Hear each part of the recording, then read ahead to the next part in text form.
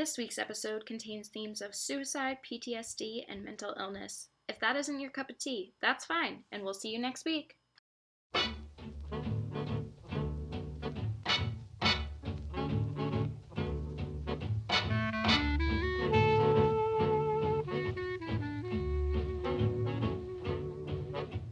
Alright, we're ready to start? We ready to start? Ready for the most low-energy podcast episode we've ever... Hey, listen, this is caffeinated tea, Jane. It's That's a spoiler for the tea today. But it's also 9:40 p.m. on a Tuesday night, and we both have class. Well, actually, I don't have class that early, but I have to get up and do homework. I have class early. Thanks. So, welcome to the low energy, but also fake high energy podcast. Sure. I'll do the real intro. Alright, welcome to Spilling Tea, the podcast where two friends sip tea and spill literature's dark histories. I'm Jane. I am Mackenzie. That was so delayed. I am so sorry. I'm concerned. I mean, maybe a little bit, you know? Yeah, we are getting to that point in the semester that everything is just concerning. Everything's concerning, and everyone's concerning. And everyone is concerned for our mental health. Silent nodding. Silent nodding. Alright. I nod as though they can see me. I know, you keep doing that. Every so often you'll give me facial expressions and you're like, yes, this is exactly... This is how podcasts work. This is how podcast works. I will convey my emotions through my facial expressions, and that is completely fine. And I mean, like, it is completely fine, because I can see you. And then again, no one listens, so... Shout out to our 3 listeners. Jazzy, glad you're all still here. So, this week, Stop that. Stop playing with things. It shows up. I really on the like recording. I have nice teapots, and I like to touch them, and Jane doesn't like it when I do that. Did you hear what you just said? I did hear what I just said, but I'm also talking about a literal ceramic teapot, so you'll be fine. Okay, people have done worse. Hey, listen. Hey, listen, what? Hey, listen, it's my ASMR, it's my... Stop, I'm gonna have to listen to that, it's gonna make me so uncomfortable. Alright, this week we are covering Mrs. Dalloway by Virginia Woolf. We sure are. A fantastic novel that I believe both of us read for the first time in... Here? Here, yeah, That's at our cool. college. And in a Lit 101. Intro to... It was $1.99. $1.99. That's Intro to Lit. Intro to Lit class, where our fabulous teacher... love that gal. Love that gal. Suggested this book, and it was like required reading, and it was revolutionary. Yeah, we read it, and I remember we both like finished it in the library together, and we were both just like, "Hey, what is this the book that Very Queer Fish? A Very Queer Fish came from?" Mm-hmm. So context: there is a line in this book that says they refer to somebody as a very queer fish. They're like, "Oh, what a very queer fish she is." And I made that Mackenzie's Facebook Messenger name in a group chat for a very long period of time. I think it might still be. If I think it is. Still exists. It's that group chat. I don't think it still exists anymore because everyone left. That's a whole another story. But Mackenzie's like Facebook Messenger name was a very queer fish, and no one else had nicknames for a period of time. Yep. And it was very confusing. And a fish emoji. It was a pufferfish too. Yeah, it was. Because pufferfish, I believe, are the queer icons of the sea. Don't laugh at me. I'm sorry, can you think about what you just said for a minute? Just reflect. Self-reflect, Jane. I did self-reflect, and I'm not regretting any statement I've made. Okay. Do you want to give the author's life? Tell us a little bit about... the tea first, Jane? Did you forget the order good God, of this whole podcast? I did. It's almost like I've listened to all of our episodes back, but I did forget about the tea. All right. What tea are we drinking? This week's tea is a bergamot, vanilla, lavender, Earl Grey tea from the Tea Guys. Which they're a pretty new brand, right? They're a pretty new brand, I believe. I tried their sparkling like tea spritzer that they had it's local. Yeah, it is local. Yeah. But yeah, they have like a tea spritzer. Like it's carbonated tea. It's very interesting. I actually kind of liked it. Mm-hmm. Anyways, Mackenzie also did buy this with me. I don't tell you I just buy a lot of tea all the time. It's not really I know, that but sketch. I was like, ooh, bergamot, vanilla, lavender, and you were like, I like that. But I also love all of these flavors. I know. Okay. I drink Earl Grey every morning, so. All right. Give me some context. I'm going to read their little blurb about it first. Please do. Our take on a classic Earl Grey, this unexpected twist pairs beautifully fragrant oil of bergamot with a kiss of sweet vanilla and floral lavender that dances on your palate long after you've drained your cup. I like that. It's so artsy. Yeah. So I chose this one, a couple of reasons. Going back to it, Earl Grey is a classic English tea. How many Earl Greys have we had on the show? Only 2. We only had it for Tale of Two Cities. We did a lot of English breakfast. Wait, are you serious? I'm serious. This is only the second time we've had an Earl Grey. They all sound the same to me. Yeah, so the Earl Grey, the classic English, and Virginia Woolf is one of, the most famous English writers of, the 20th century. She's an English writer? Yeah. Right? Yeah. I just want Did I fuck up really bad? She's a British writer, yeah! You had me spooked for a I second. get her mixed up with, person who wrote the Yellow Wallpaper. Shirley Perkins Gilmore? Yeah, Gilman? I get her mixed Gilman? up Yeah. with Gilman. Yeah. Okay, I was like, she's British. I literally based this whole thing around her being British. I can't be wrong. I'm not wrong. You're not wrong. Okay. I just wanted you to fact check. So the Earl Grey tea, but also the lavender, because Virginia Woolf, there's a lot of speculation about her sexuality. She was probably, if we were to use modern terms, probably bi would be what we would apply That to would make her. sense, yeah. And there's also a lot of, in this book in particular, there's a very explicit relationship between 2 women. Which I'm sure Which we will get into I'm the sure plot we will summary. Get into. But lavender has historically been associated with lesbians. Really? Yeah, Wait, are you the serious? Lavender Menace. You're right. Which was the group of the lesbian radical feminists that kind of formed to protest the exclusion of lesbians and lesbian issues from the feminist movement in the 70s. Right. Which is, super cool. Yeah, and also purple in general is a color that's heavily associated with lesbians as well. You're right. I Yeah. did not... Wow. Yeah. Huh. So it's, different time periods. Obviously, Virginia Woolf wasn't writing during, the second wave feminist movement in the U.S., but I think it was a nice connection. Yeah, I think that's a jazzy Also, I'm connection. really excited to drink this tea. I'm excited to try their teas because I've Mhm. had, like I said before, I've had their sparkling tea, but I haven't had Yeah. any of their, bag teas. So I'm pretty excited because this is a very new brand. Yeah. And I'd love to show them some support. Mhm. So, tea guys. Tea guys. Sponsor us. Sponsor us. You're a new brand. Listen to that tea. We're also a new brand. A very, very terrible new brand. We're a new brand and they're a new brand, and we would have a great partnership. If they provide the tea. I put my finger in that tea. I'm sorry, it's yeah, very we hot. live in the same room, so... It just burned me a little bit. It might be too hot to drink. Oh, this is definitely too hot to drink. It's got a very interesting smell. Mm-hmm. What is that? Is that the bergamot? Maybe. What is bergamot? Can you... It's the oil. Remember? It's bergamot. It's a variety of orange that's often grown in Italy and France, because I used it for Tale of Two Cities because Earl Grey is a very English tea, but the bergamot's in France. But the Rhine's fragrant oil is added to black tea to give Earl Grey its unique taste. Huh. And remember, we read the whole thing about how the bergamot was hang on, let me find it. It was bergamot was meant to imitate the more expensive types of Chinese tea. Yes. So it's I love it, but I can't believe it started off as the poor man's tea, basically. Or is that just very strong lavender? I honestly can't tell. Let me take a sip. Because you can drink your tea hotter than I can. It's probably the lavender. You think it's really the lavender? Or the vanilla. The vanilla is stronger than I thought it would be. I really like it. It almost has a burnt-ish smell to it. Did it steep for too long? No, I'm not getting that. And it steeped for the perfect amount of time. I set a timer.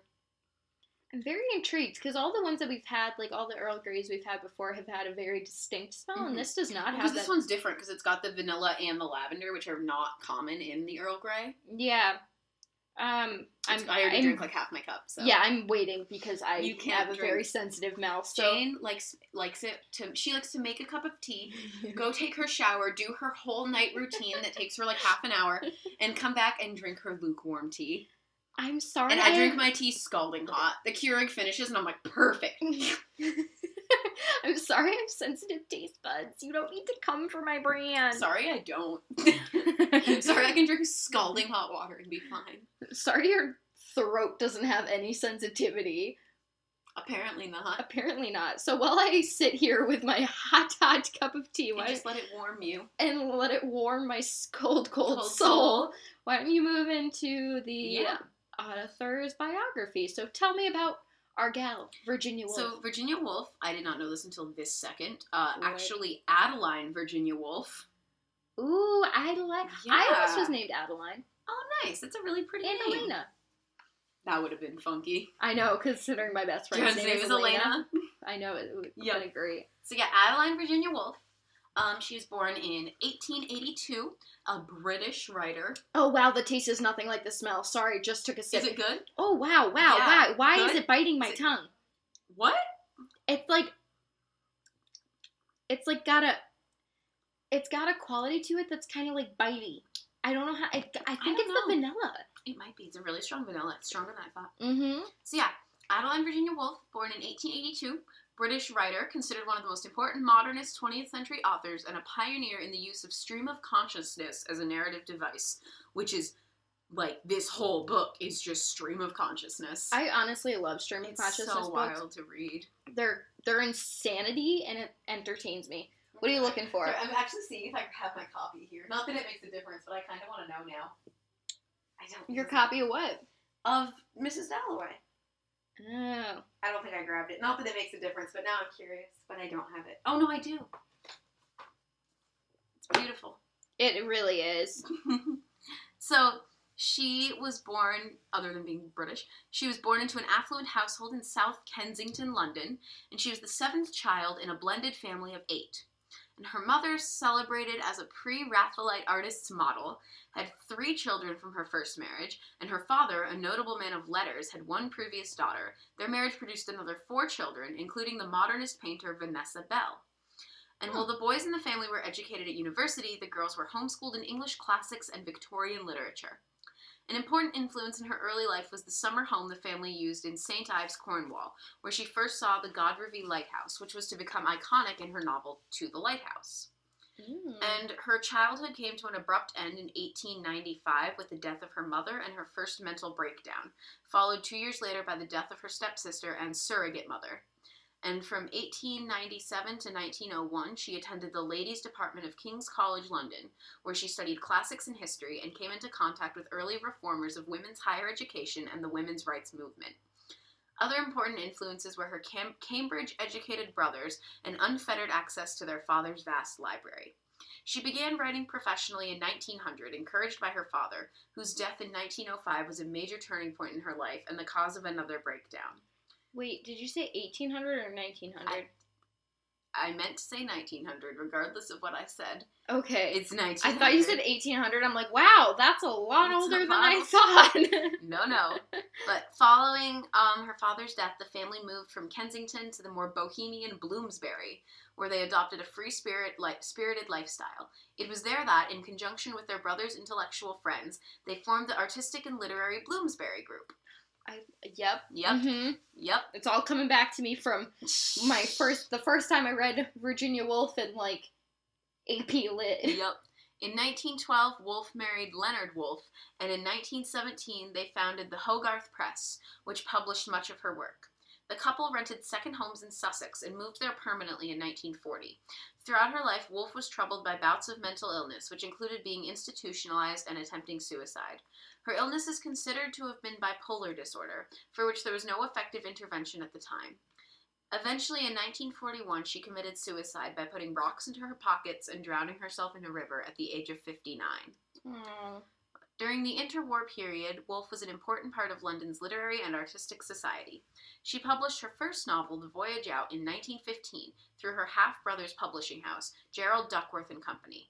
Her best-known works include the novel Mrs. Dalloway, accurate, To the Lighthouse, and Orlando. She is also known for her essays, including A Room of One's Own, in which she wrote the much-quoted dictum, "A woman must have money and a room of her own if she is to write fiction." Wait. What are her other works? I'm trying to remember if I've read A Room... What is it? A Room of One's Own? A Room of One's Own. Or there's one about a mirror, or unless the mirror is in that one. Let me see. Okay, you can keep going. I'm just going to look at this.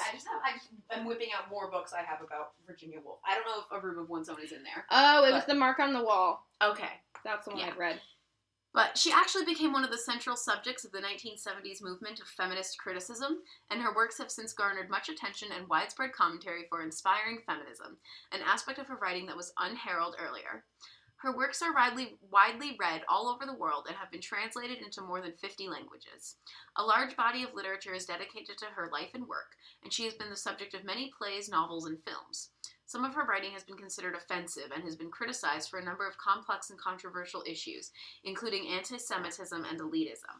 Woolf is commemorated today by statues, societies dedicated to her work, and a building at the University of London.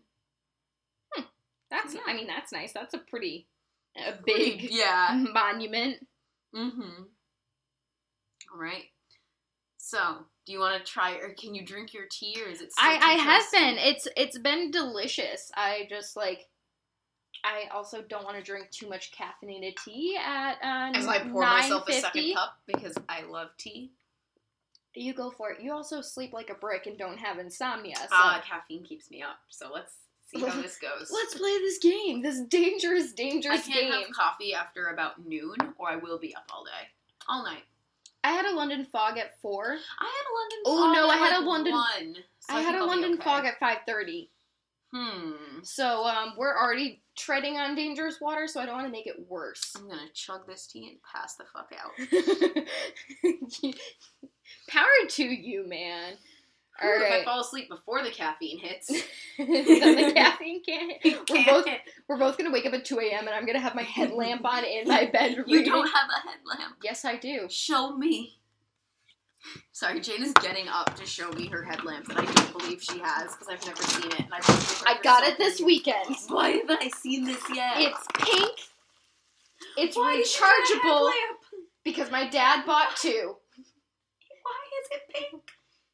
Because he got the pink one for my mom, and then he thought he lost his black one, so then he was getting a couple's gift for my mom, so she got a pink one, and he got a black one, and then he thought he lost his black one, so then he bought himself another one, then he found his black one, so he gave me the new black one, but then my mom was like, I kind of like the black one, so then I got the pink one. I'm just so shook that you have a headlamp. Jane has her headlamp on her head and has turned. And look. And it moves. Oh, it doesn't moves. Just point in one direction. Wait. It gets better. Oh, it has brightness levels. I hate it. Can flash? Are we at a rave? Wait. It turns red. Oh, that hurts my eyes. And then it flashes red. It flashes SOS in red. Jane, I hate this. Please put it away. I am putting it away. I had to show you all the features of my headlamp because I'm very excited. Because also, I was told by my doctor that because of my insomnia has gotten so bad and the fact that melatonin, I still wake up with melatonin, that I'm not allowed to be in my bed if I wake up in the middle of the night. So now I'm just going to sit in my chair and headlamp and read in the middle of the night. Just an FYI, so if you wake up at 2 a.m. to use the bathroom... I'm going to be so spooked. It's just going to be me sitting there reading. Sorry, I'm a terrible roommate. Alright, where were we? Plot summary? Plot summary. So, Mrs. Dalloway covers one day from morning to night in one woman's life. Clarissa Dalloway, an upper-class housewife, walks through her London neighborhood to prepare for the party she will host that evening. When she returns from flower shopping, an old suitor and friend, Peter Walsh, drops by her house unexpectedly. The two have always judged each other harshly, and their meeting in the present intertwines with their thoughts of past. Years earlier, Clarissa refused Peter's marriage proposal, and Peter has never quite gotten over it. Peter asks Clarissa if she is happy with her husband Richard, but before she can answer, her daughter Elizabeth enters the room. Peter leaves and goes to Regent's Park. He thinks about Clarissa's refusal, which still obsesses him. The point of view... I'm sorry, can he get over himself? Honestly, Jesus Christ. Men need to stop. Also, wasn't Peter the one in the flashback who, walked in on Clarissa and Sally and was like, how you two gal pals doing? Yes, that's exactly who it was. Oof, love Peter. So, the point of view then shifts to Septimus, a veteran of World War I who was injured in a trench warfare and now suffers from shell shock. Septimus and his Italian wife, Lucrezia, pass time in Regent's Park. They are waiting for Septimus's appointment with Sir William Bradshaw, a celebrated psychiatrist. Before the war, Septimus was a budding young poet and lover of Shakespeare. When the war broke out, he enlisted immediately for romantic, patriotic reasons. He became numb to the horrors of war and its aftermath. When his friend Evans died, he felt little sadness. Now Septimus sees nothing of worth in England, in the England he fought for, and he has lost the desire to preserve either his society or himself. Suicidal, he believes his lack of feeling is a crime. Clearly, Septimus's experiences in the war have permanently scarred him, and he has serious mental problems. However, Sir William does not listen to what Septimus says and diagnoses a lack of proportion. Sir William plans to separate Septimus from Lucretia and send him to a mental institution in the country. Sorry, just a heavy sigh. Yeah. Old-timey psychologists and psychiatrists just make me mad. Mm-hmm. So next we have Richard Dalloway eating lunch with Hugh Whitbread and Lady Bruton, members of high society. Did you say Whitbread? Whitbread. Whitbread. I think that makes it even better, but I want it to be Whitbread just on principle. White bread for a second. Oh my god, if it was white bread. Hugh Whitebread. Can you only refer to him as Hugh Whitebread from now on, well, please? That's the one time I refer to him, because he's not that important. So. Just bring him up. Bring him up again. So the men help Lady Bruton? What did I just say? I have no idea. I said Bruton. Write a letter to the Times, London's largest newspaper. After lunch, Richard returns home to Clarissa with a large bunch of roses. He intends to tell... sweet! Yeah. That was he intends really loud. to tell her that he loves her, but finds that he cannot, because it has been so long since he last said it. Okay, not so sweet. Clarissa considers the void that exists between people, even between husband and wife. Even though she values the privacy she is able to maintain in her marriage, considering it vital to the success of the relationship, at the same time she finds it slightly disturbing that Richard doesn't know anything about her. Same. Clarissa sees off Elizabeth and her history teacher, Miss Kilman, who are going shopping. The two older women despise one another passionately, each believing the other to be an oppressive force over Elizabeth. Meanwhile, Septimus and Lucretia are in their apartment, enjoying a moment of happiness together before the men come to take Septimus to the asylum. One of Septimus's doctors, Dr. Holmes, arrived, and Septimus fears the doctor will destroy his soul. In order to avoid this fate, he jumps from a window to his death. Peter hears the ambulance go by to pick up Septimus's body and marvels ironically at the level of London's civilization. He goes to Clarissa's party, where most of the novel's major characters are assembled. Clarissa works hard to make her party a success, but feels dissatisfied by her own role and acutely conscious of Peter's critical eye. All the partygoers, but especially Peter and Sally Sally Seton have, to some degree, failed to accomplish the dreams of their youth. So this isn't in the thing, but I do want to go on a quick tangent about Sally Seton. Please go on a tangent. I don't talk about Sally Seton at all, so please tangent as much as you want. So Sally Seton tangent about her, it kind of exists only as a figure in Clarissa's memory for like most of the novel until this final moment. And when she appears at Clarissa's party, she's older but still familiar. And even though the women haven't seen each other in a really long time, Sally still puts Clarissa first when she counts her blessings, even before her husband or her 5 sons. And as a girl, Sally was without inhibition, and as an adult at the party, she is still effusive, and lacks Clarissa's restraint. Long ago, Sally and Clarissa plotted to reform the world together. Now, however, both are married, a fate they once considered a catastrophe. Sally has changed and calmed down a great deal since the Borton days, but she is still enough of a loose cannon to make Peter nervous and to kindle Clarissa's old warm feelings. Both Sally and Clarissa have yielded to the forces of English society to some degree, but Sally keeps more distant than Clarissa does. She often takes refuge in her garden, and she despairs over communicating with humans. However, she has not lost all hope of meaningful communication. She still thinks that saying what one feels is the most important contribution one can make to society. Clarissa considers the moment when Sally kissed her on the lips and offered her a flower at Borton the most exquisite moment of her whole life. Gay. Yes! See, that was warranted! Society would never have allowed that love to flourish, since women of Clarissa's class were expected to marry and become society wives. Sally has always been more of a free spirit than Clarissa, and when she arrives at Clarissa's party, she feels rather distant from and confused by the life Clarissa has chosen. The woman's kiss marked a true moment of passion that could have pushed both women outside of the English society they know, and it stands out in contrast to the confrontation Peter remembers between Sally and Hugh regarding women's rights.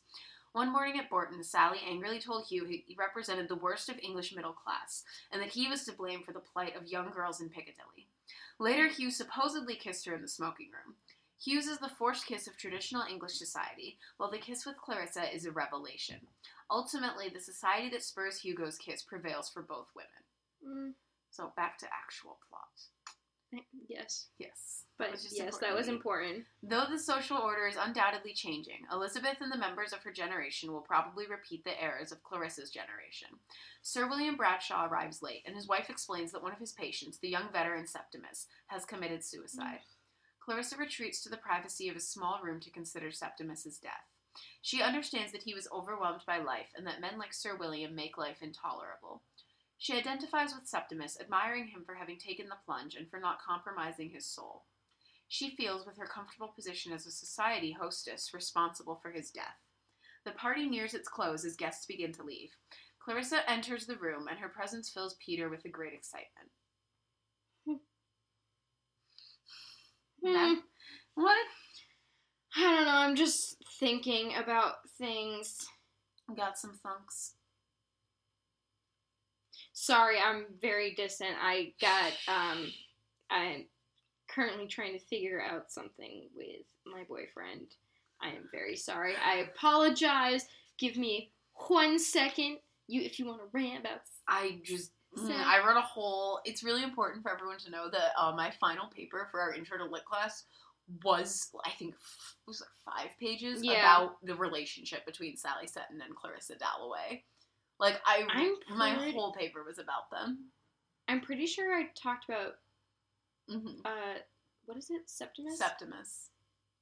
Yeah, I wrote a whole ass paper. Alright, figure that out.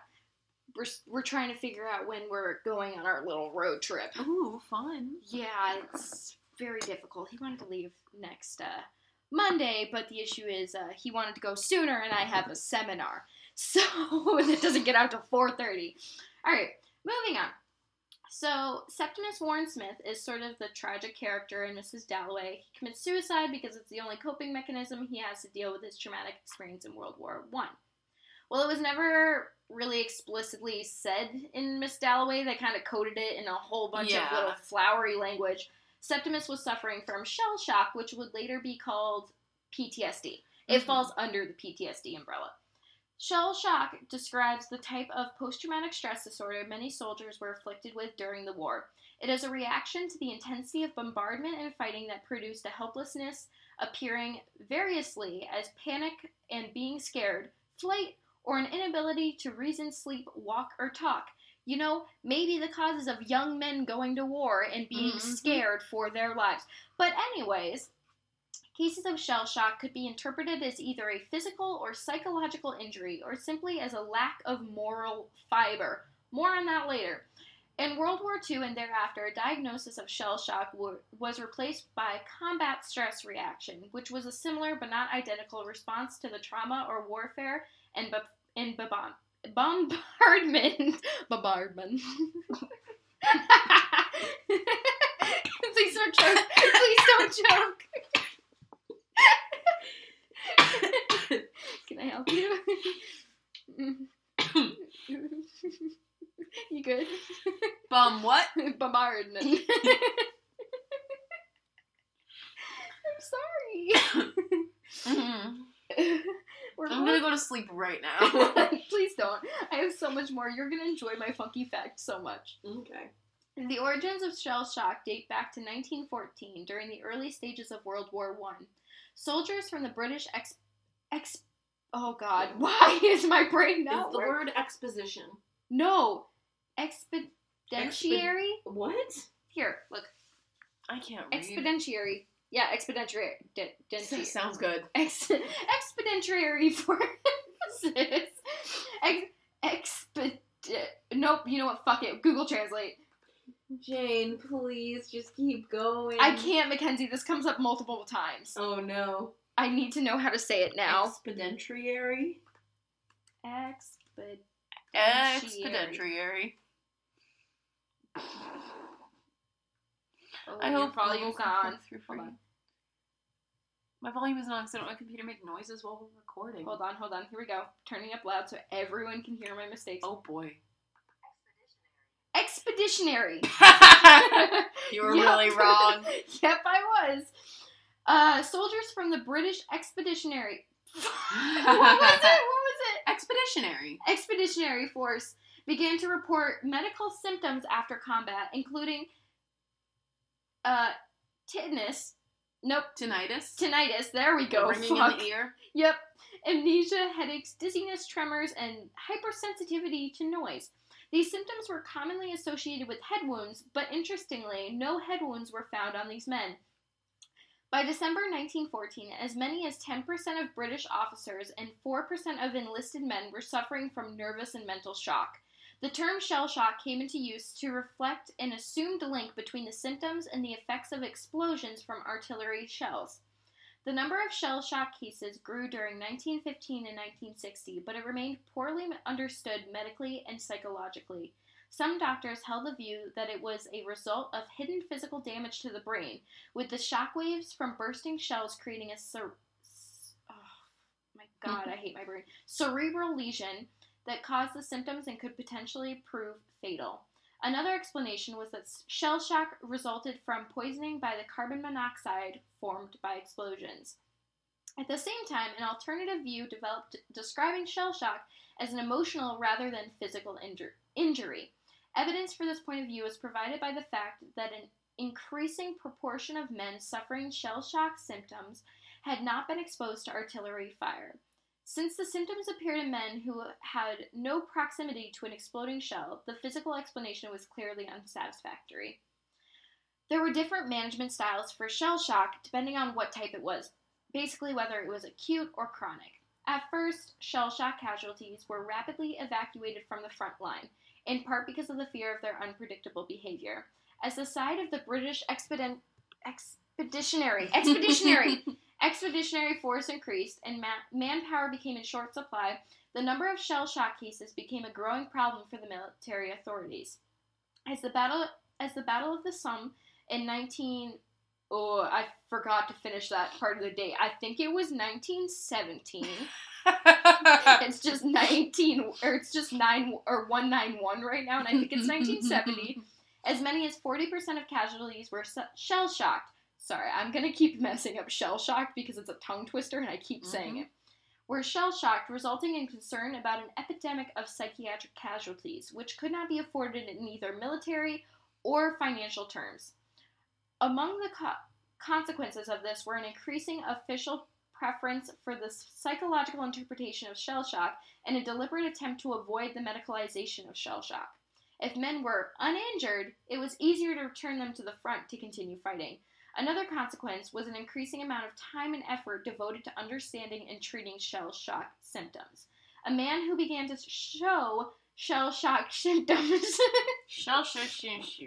was best given a few days rest by his local medical officer. There are so many typos in this. I really need to stop typing when I'm half asleep. If symptoms persisted after a few weeks in a local casualty clearing station, which would normally be close enough to the front lines to hear artillery fire, a casualty might be evacuated to one of 4 dedicated psychiatric centers which had been set up further behind the lines and were labeled as NYDN, or not yet diagnosed nervous. That is the men. We're labeled that. During 1970, shell shock was entirely banned as a diagnosis from the British Army, and mentions of it were censored even in medical journals. Why did we do a podcast where I have to read a lot? We know I'm illiterate. You're not even an English major. What's your excuse? I'm a psych major. It's basically half humanities, half science. It's like a social science. It's almost like it's a social science. Almost like it's a social Almost science. like that's what it's classified. Stop it. Can I explain English majors are illiterate? No. We have stickers from Zazzle. They're millennial pink, and they say English majors are letter R illiterate. Yes, they do. And they are on everything. They're great. They're on phones and laptops. Going back to water bottles. Going back to this, the treatment of chronic shell shock varied widely according to the details of the symptoms, the views of the doctors involved, and other factors including rank and class of the patient. So, well, fuck. Hierarchy still plays into medical diagnosis, like always. It does. There were so many officers and men suffering from shell shock that 19 British military hospitals were wholly devoted to the treatment of cases. 19 hospitals. 10 years after the war, 65,000 veterans of war were still receiving treatment for it in Britain. In France, it was possible to visit aged shell shock victims in hospital in 1960. Yep. Some men suffering from shell shock were put on trial and even executed for military crimes, including desertion and cowardice. While it was recognized that the stress of war could cause men to break down, a lasting episode was likely to be seen as symptomatic of underlying lack of character. Oh my God. For instance, in his testimony to the post-war Royal Commission examining shell shock, Lord Gort, his name was Gort, a senior British Army officer. Gort. G-O-R-T. Gort. Lord name your kid Gort. What is this? It's child? Glauke. Well, we call her Glaus. Glaus. What's the other one? Glaus. Glauke. Laertides and Gort. Why would Gort be the best? Like, Sir Gort would be such a good cat name. It's Lord Gort, and that is my next cat name. Lord Gort. It's gonna be a female Himalayan cat named Lord Gort. Can I please... Wait, is he a shitty dude? Is he gonna end up being a shitty... Yeah, sorry. Oh, no, I can't name my cat after a shitty dude. For instance, in his testimony to the post-war Royal Commission examining shell shock, Lord Gort, a senior British Army officer... Lord Gort. We have to get through this. This is next level layer titties.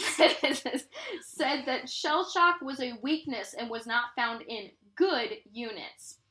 AKA I'm gonna name my cat Lord Gort, and he's gonna be an asshole. Cats are assholes, so checks out. The continued pressure to avoid medical recognition of shell shock meant that it was not, in itself, considered an admissible defense. Meaning that if people tried to claim shell shock, because it was technically not a medical diagnosis, they could still be killed. So that's jazzy. People were killed for basically PTSD. Recent research by Johns Hopkins University has found that the brain tissue of combat veterans who have been exposed to improvised explosive devices, or IEDs, exhibit a pattern of injury in the areas responsible for decision-making, memory, and reasoning. This evidence has led researchers to conclude that shell shock may not only be a psychological disorder, since the symptoms exhibited by sufferers from the First World War are very similar to these injuries. So, yeah, that's pretty interesting. I like the fact that they're still doing research. Yeah. Especially with vets coming back from like the Iraq War and stuff like that. Yeah. Because, that's jazzy. So, yeah, I went a little dark, but also PTSD is, like, a big thing for me. I worked with a lot of PTSD patients over the summer, and, like, it's hard. It puts a toll on your day regardless of everything. So, because I covered something so difficult and kind of sad for my main topic, I wanted to have a little fun with my funky fact. What's your funky fact? We love Jane's funky fact. The Macintosh, or raincoat, is a form of waterproof raincoat first sold in 1824 made out of rubberized fabric. What does this have to do with anything? Give me a second.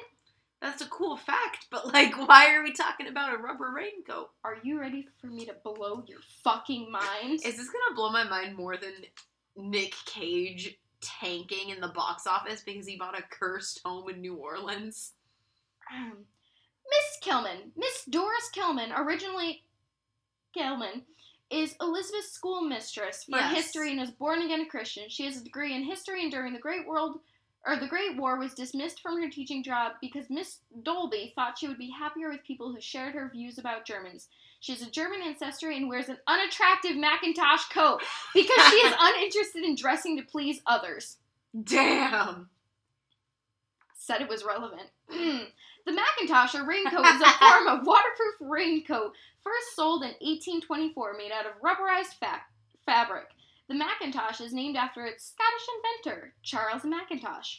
Although the Macintosh coat styles has become generic, a genuine Macintosh coat is made from rubberized or rubber laminated material. It has been claimed that the material was invented by the surgeon James Sim, but then copied and patented by Charles Macintosh.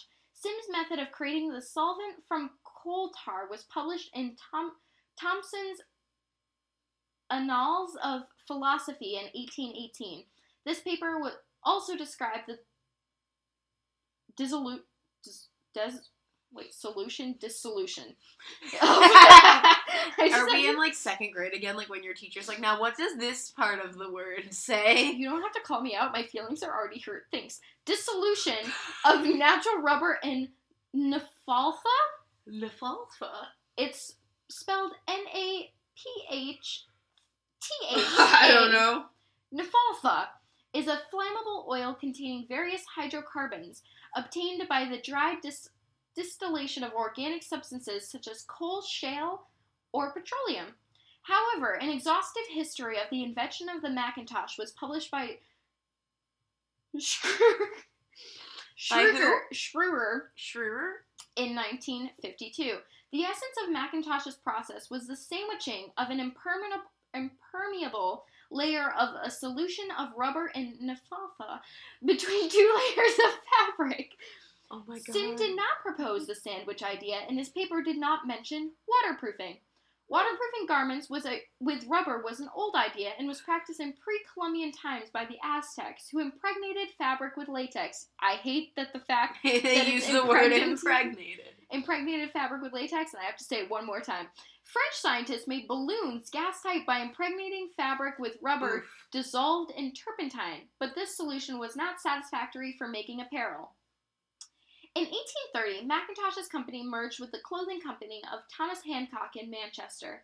Hancock had also been experimenting with rubber-coated fabrics since 1819.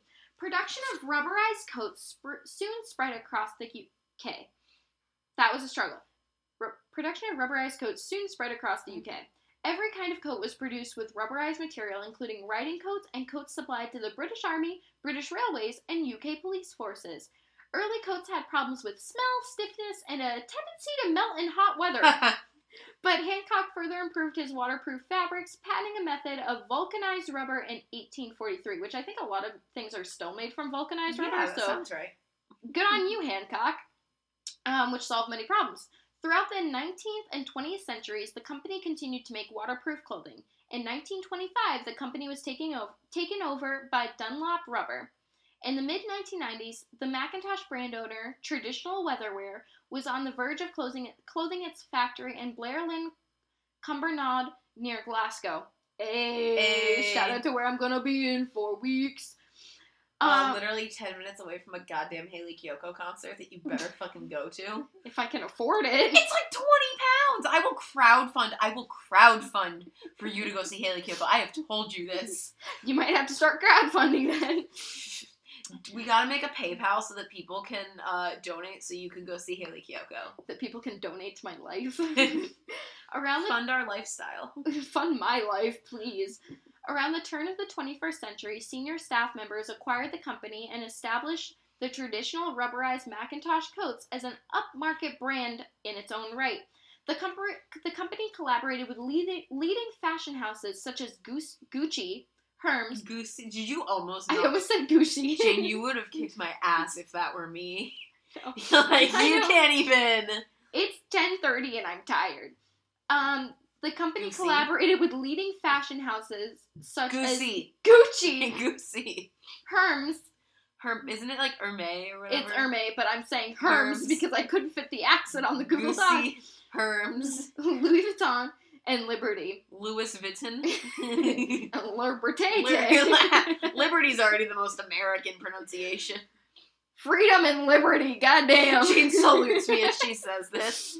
The coats became particularly popular with Japanese women, and the company won a Queen's Award for Enterprise in 2000 for its success in international trade. So it's still kicking. Yeah.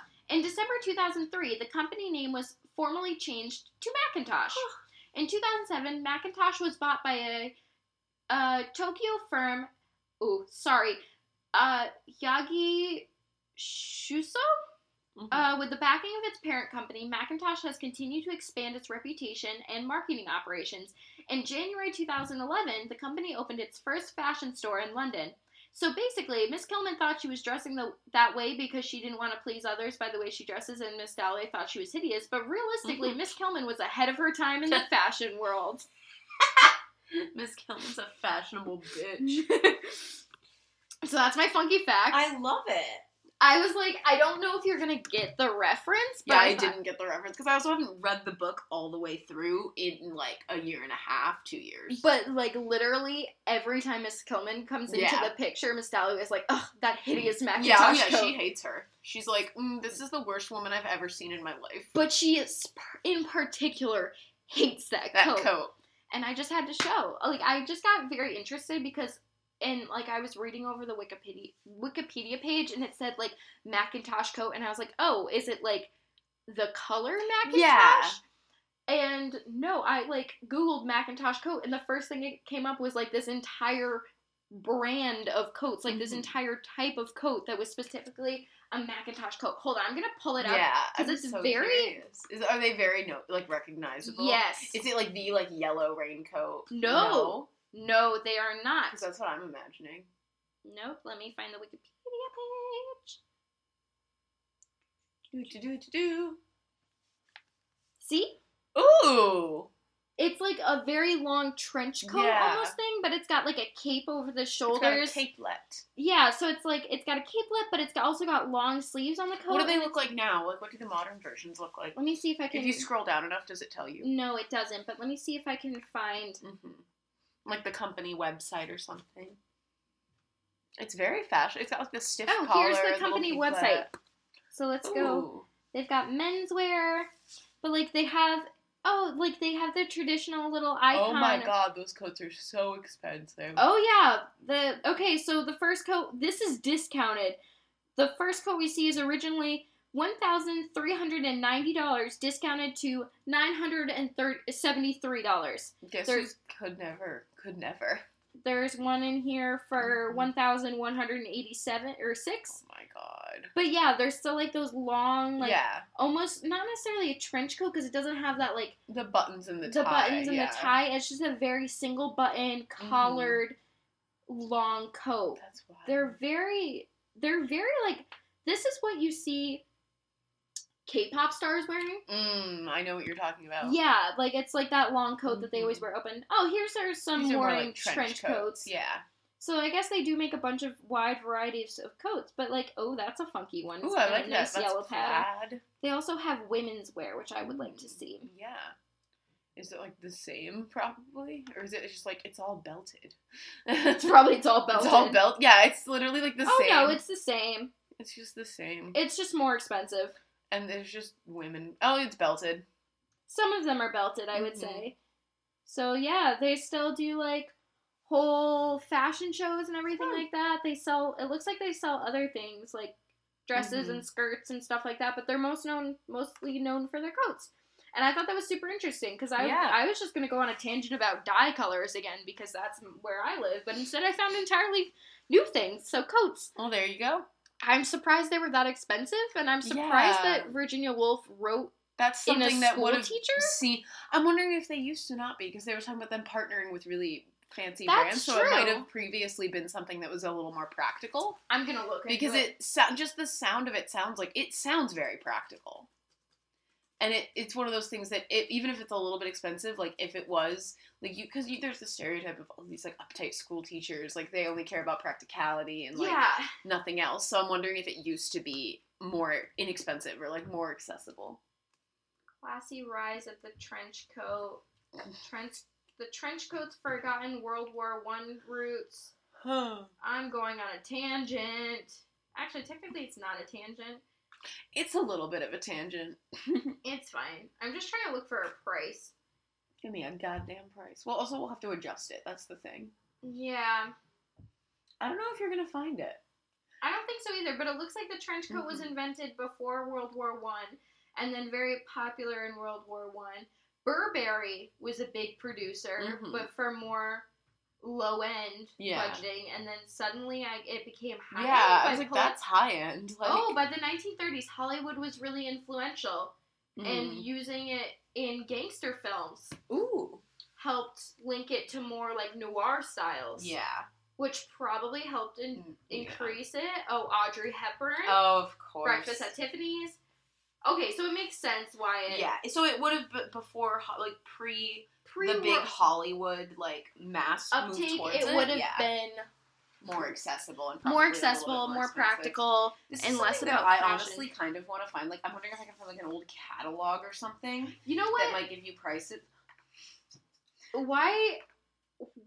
We'll have to update that. Yeah. Yes. Because I don't want to make people sit while we do that now, but I definitely want If you can find an old catalog, save it for next week, and we will update everyone on if we find a price and do a comparison of it, because I'm very intrigued, because this was, like, not something that I knew about, and then basically those were the first raincoats, I'm pretty sure. Nice. Like, the first fashionable raincoats. Of course. All right. Do you have anything else to add? Because I think I talked a lot. I think that's everything I have. Everyone should read some Virginia Woolf at some point in their life. It's she writes in a really cool way. In a really cool way. Very depressing material. Yeah, but you gotta be prepared for that. If you're in a good headspace and want to stay in a good headspace, don't recommend Virginia Woolf. If you're already in a kind of dull headspace and just want to read some sad shit, Virginia Woolf. Yeah. And on that note, thanks so much for listening to Spilling Tea. The tea is spilt and the covers are closed. See you next week. Bye. Bye.